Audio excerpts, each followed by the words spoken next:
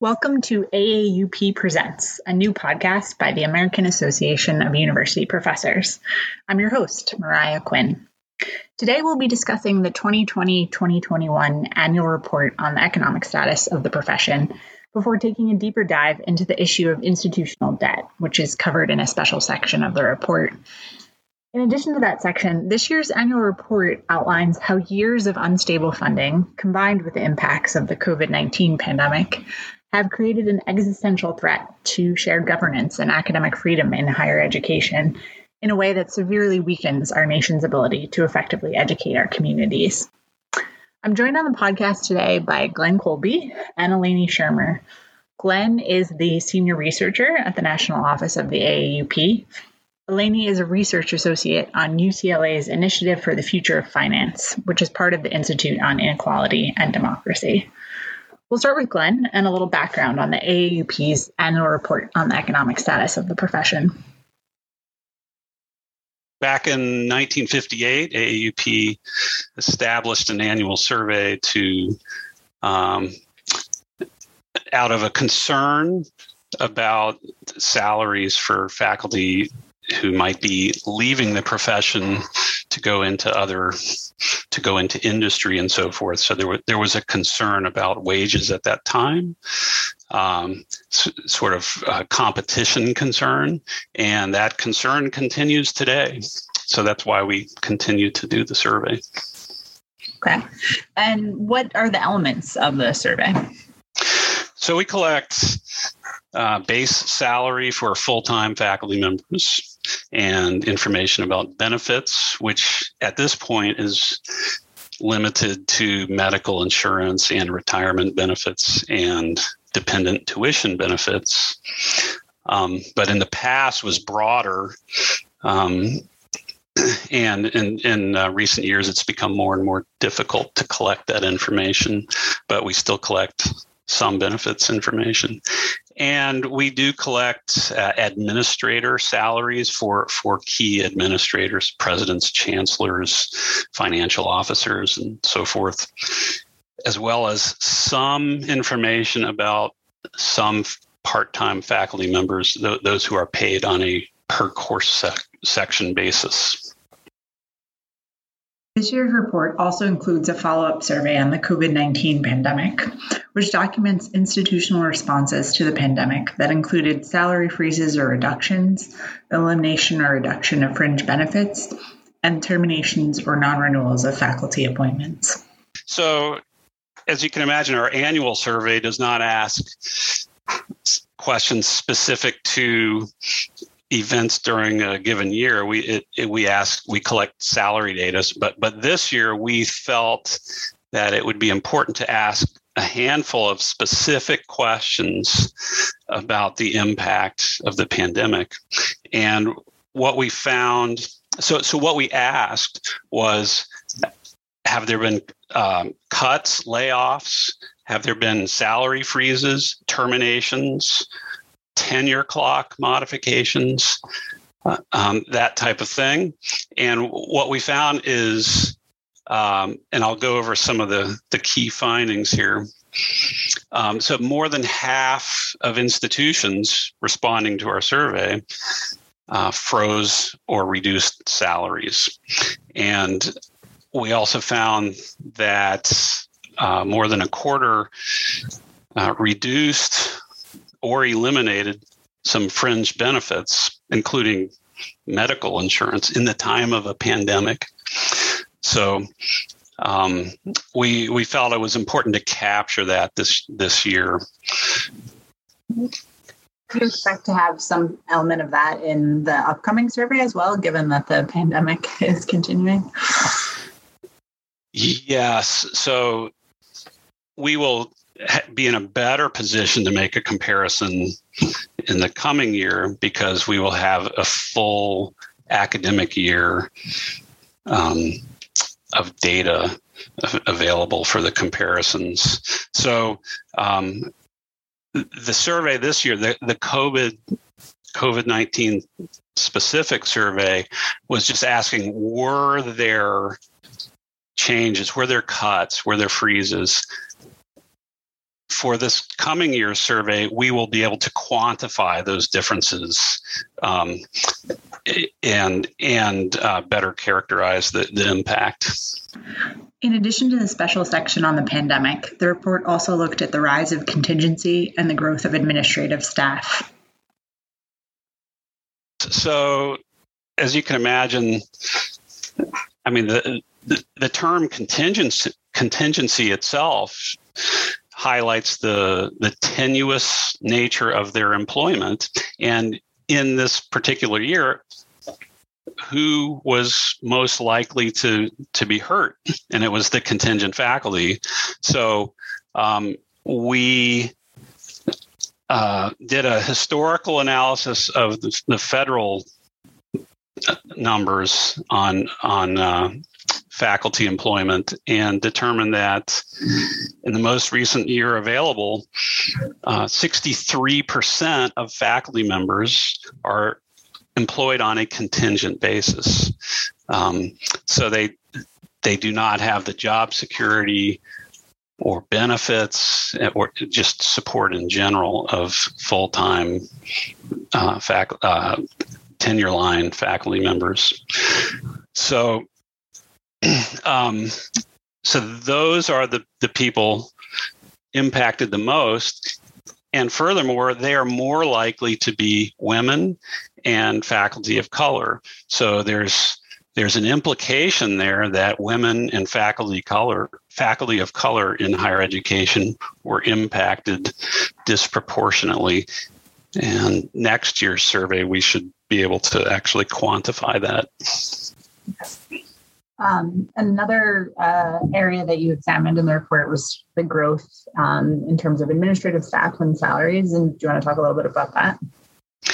Yeah, so this is time and time again, this topic comes up where we hear anecdotal evidence that administrations are growing, salary expenditures, and just number of administrators. But it's hard to find solid numbers on that. So we decided to actually analyze the federal numbers on that topic, so that we could know for sure, is it real or imagined growth? And it's real growth. So over the last 10 years, there was a 12% growth in management employees across higher education in the U.S. In terms of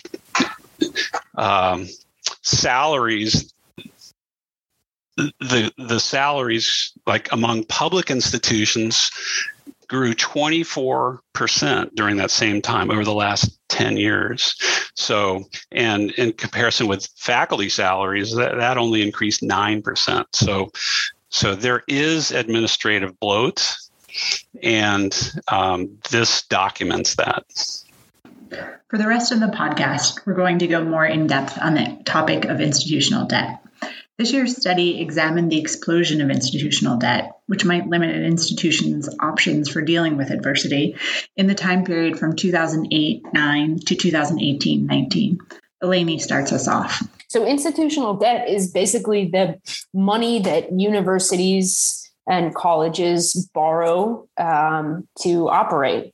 So it basically is the response to declining tax revenue, or sort of an abandonment of taxing wealthy individuals and corporations, has reduced state tax revenue.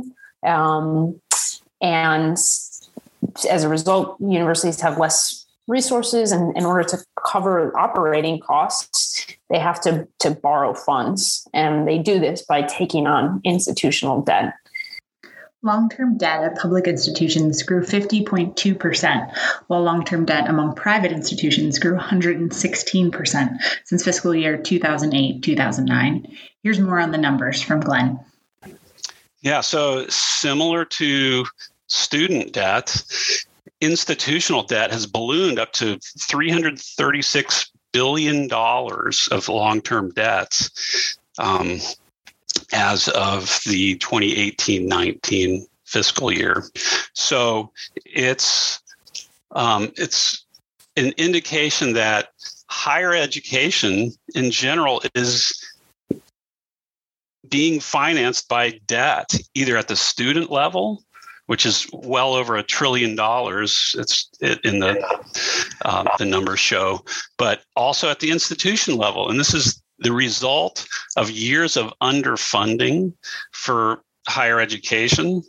There were cuts coming out of during the Great Recession, and it's just now getting back to the same levels of funding prior to the Great Recession. And so it's just an indication that debt is just woven into the fabric of higher ed at this point, and we need to account for that and come up with new funding models for higher education. Eleni sees a clear link between how colleges and universities have approached reopening during the pandemic and the role of institutional debt.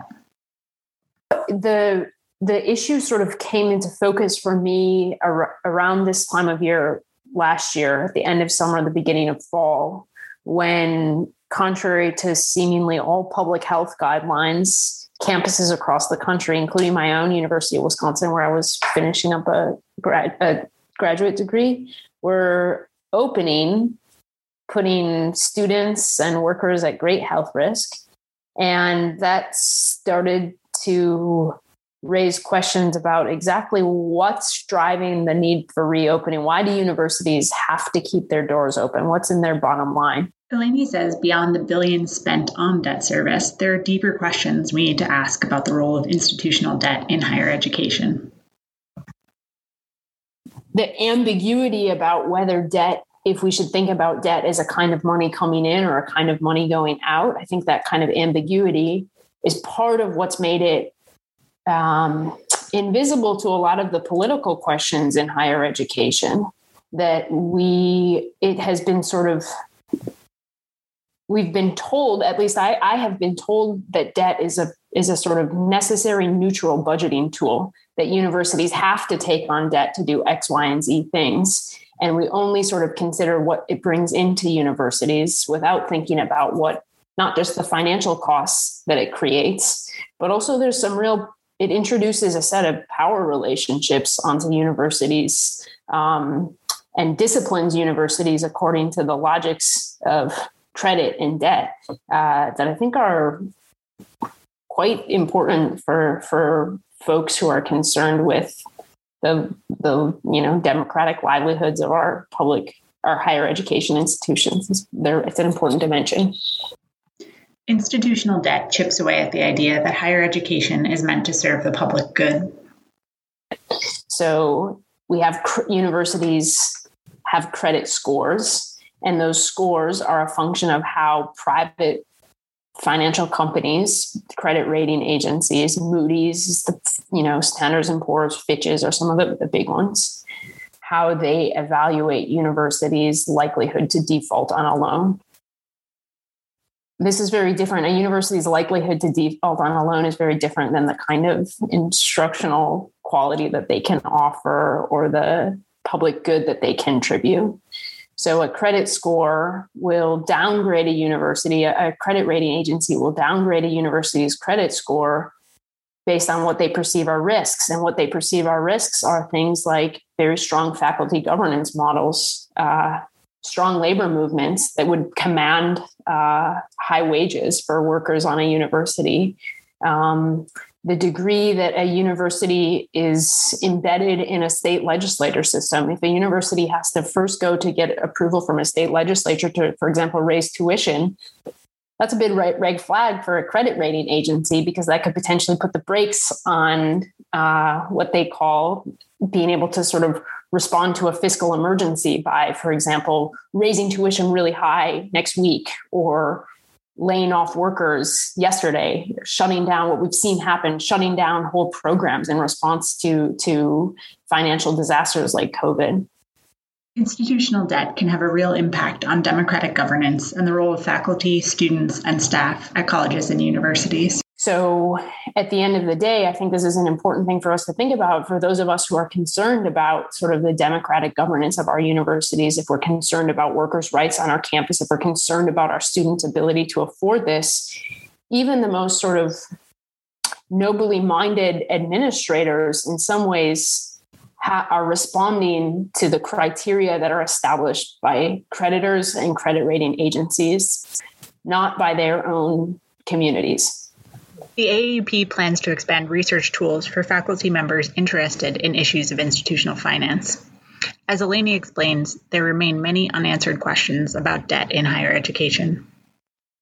One of the things that really I think still needs to come into focus is how much interest is being paid to financial institutions on this debt. Where's this money? Someone's making a bunch of money off of this. Is it going back into public budgets? The interest that's being made on this, is it kind of part of this sort of widening? Is it a tool of widening income inequality that we're also seeing? And I think being able to kind of like do a little bit more of the legwork to figure out what were the terms that this debt was taken on for, exactly how much money of our students' tuitions, of our employees' pay is going to pay for interest and fees for financial institutions. For those who want to organize around the issue of institutional debt, it starts with a Google search. Encourage folks to basically find their financial statement from their campus, which really isn't that hard to do. It's a Google search that's like name of your university, annual financial report. Open up that document, and really it can just start by doing a Control F and looking for the word debt in that document and just hitting through it, just scrolling through and seeing what you can find. So the first step for organizing it is to just kind of help people see what this problem is. So I think there's still a lot of, I think we're still in that phase of the organizing personally, of just trying to see more clearly what this problem is and how it's working. Where do we go from here? Eleni says it's time to put faculty and students first and creditors last. A true new deal for higher education requires significantly increased public financing, as well as addressing institutional debt in order to achieve greater equity in higher ed. And oftentimes, bond covenants legally stipulate that creditors will get paid first and foremost. It actually, in some cases, these documents allow creditors to what they call intercept funds from the university, so that monies that could go to, paying for workers or salaries or reducing students' tuitions, creditors actually have their first right to those. And I think we should begin to think about, where we go from here is to begin to think about what it would mean if creditors if we were to flip those covenants, and that creditors and the, investors in universities got paid only after workers had been kept safe and compensated for their labor, and students had been, given all of the instructional care that they need, from small class sizes to, reasonable to free tuition. That only when those budget items have been fulfilled, then we talk about what it is that we need to pay, Wall Street for the money that it loaned us. I think greater investment is also, I think it's important just to underscore too, that this is an important piece for people that are concerned about making higher education more diverse or more equitable, that equitably financing it is a huge part of the issue, because the really basic rule of credit is that the people that have the most pay the least, and the people who have the least end up paying the most. And that, if anybody is concerned about equitable higher education and is willing to operate universities on that principle, it's going to thwart the larger aims of diverse and equitable higher education, when the poorest institutions are actually the ones that are paying the most to keep their doors open. Many thanks to Eleni and Glenn for joining us on the podcast. You can read the full annual report on the economic status of the profession, with that special section on institutional debt, on our website at aaup.org. For those who want to get involved in the work around institutional debt and other pressing issues in higher ed, please check out our campaign website, newdealforhighered.org. This podcast is a production of the AAUP. I'm your host, Mariah Quinn. Thanks for joining us.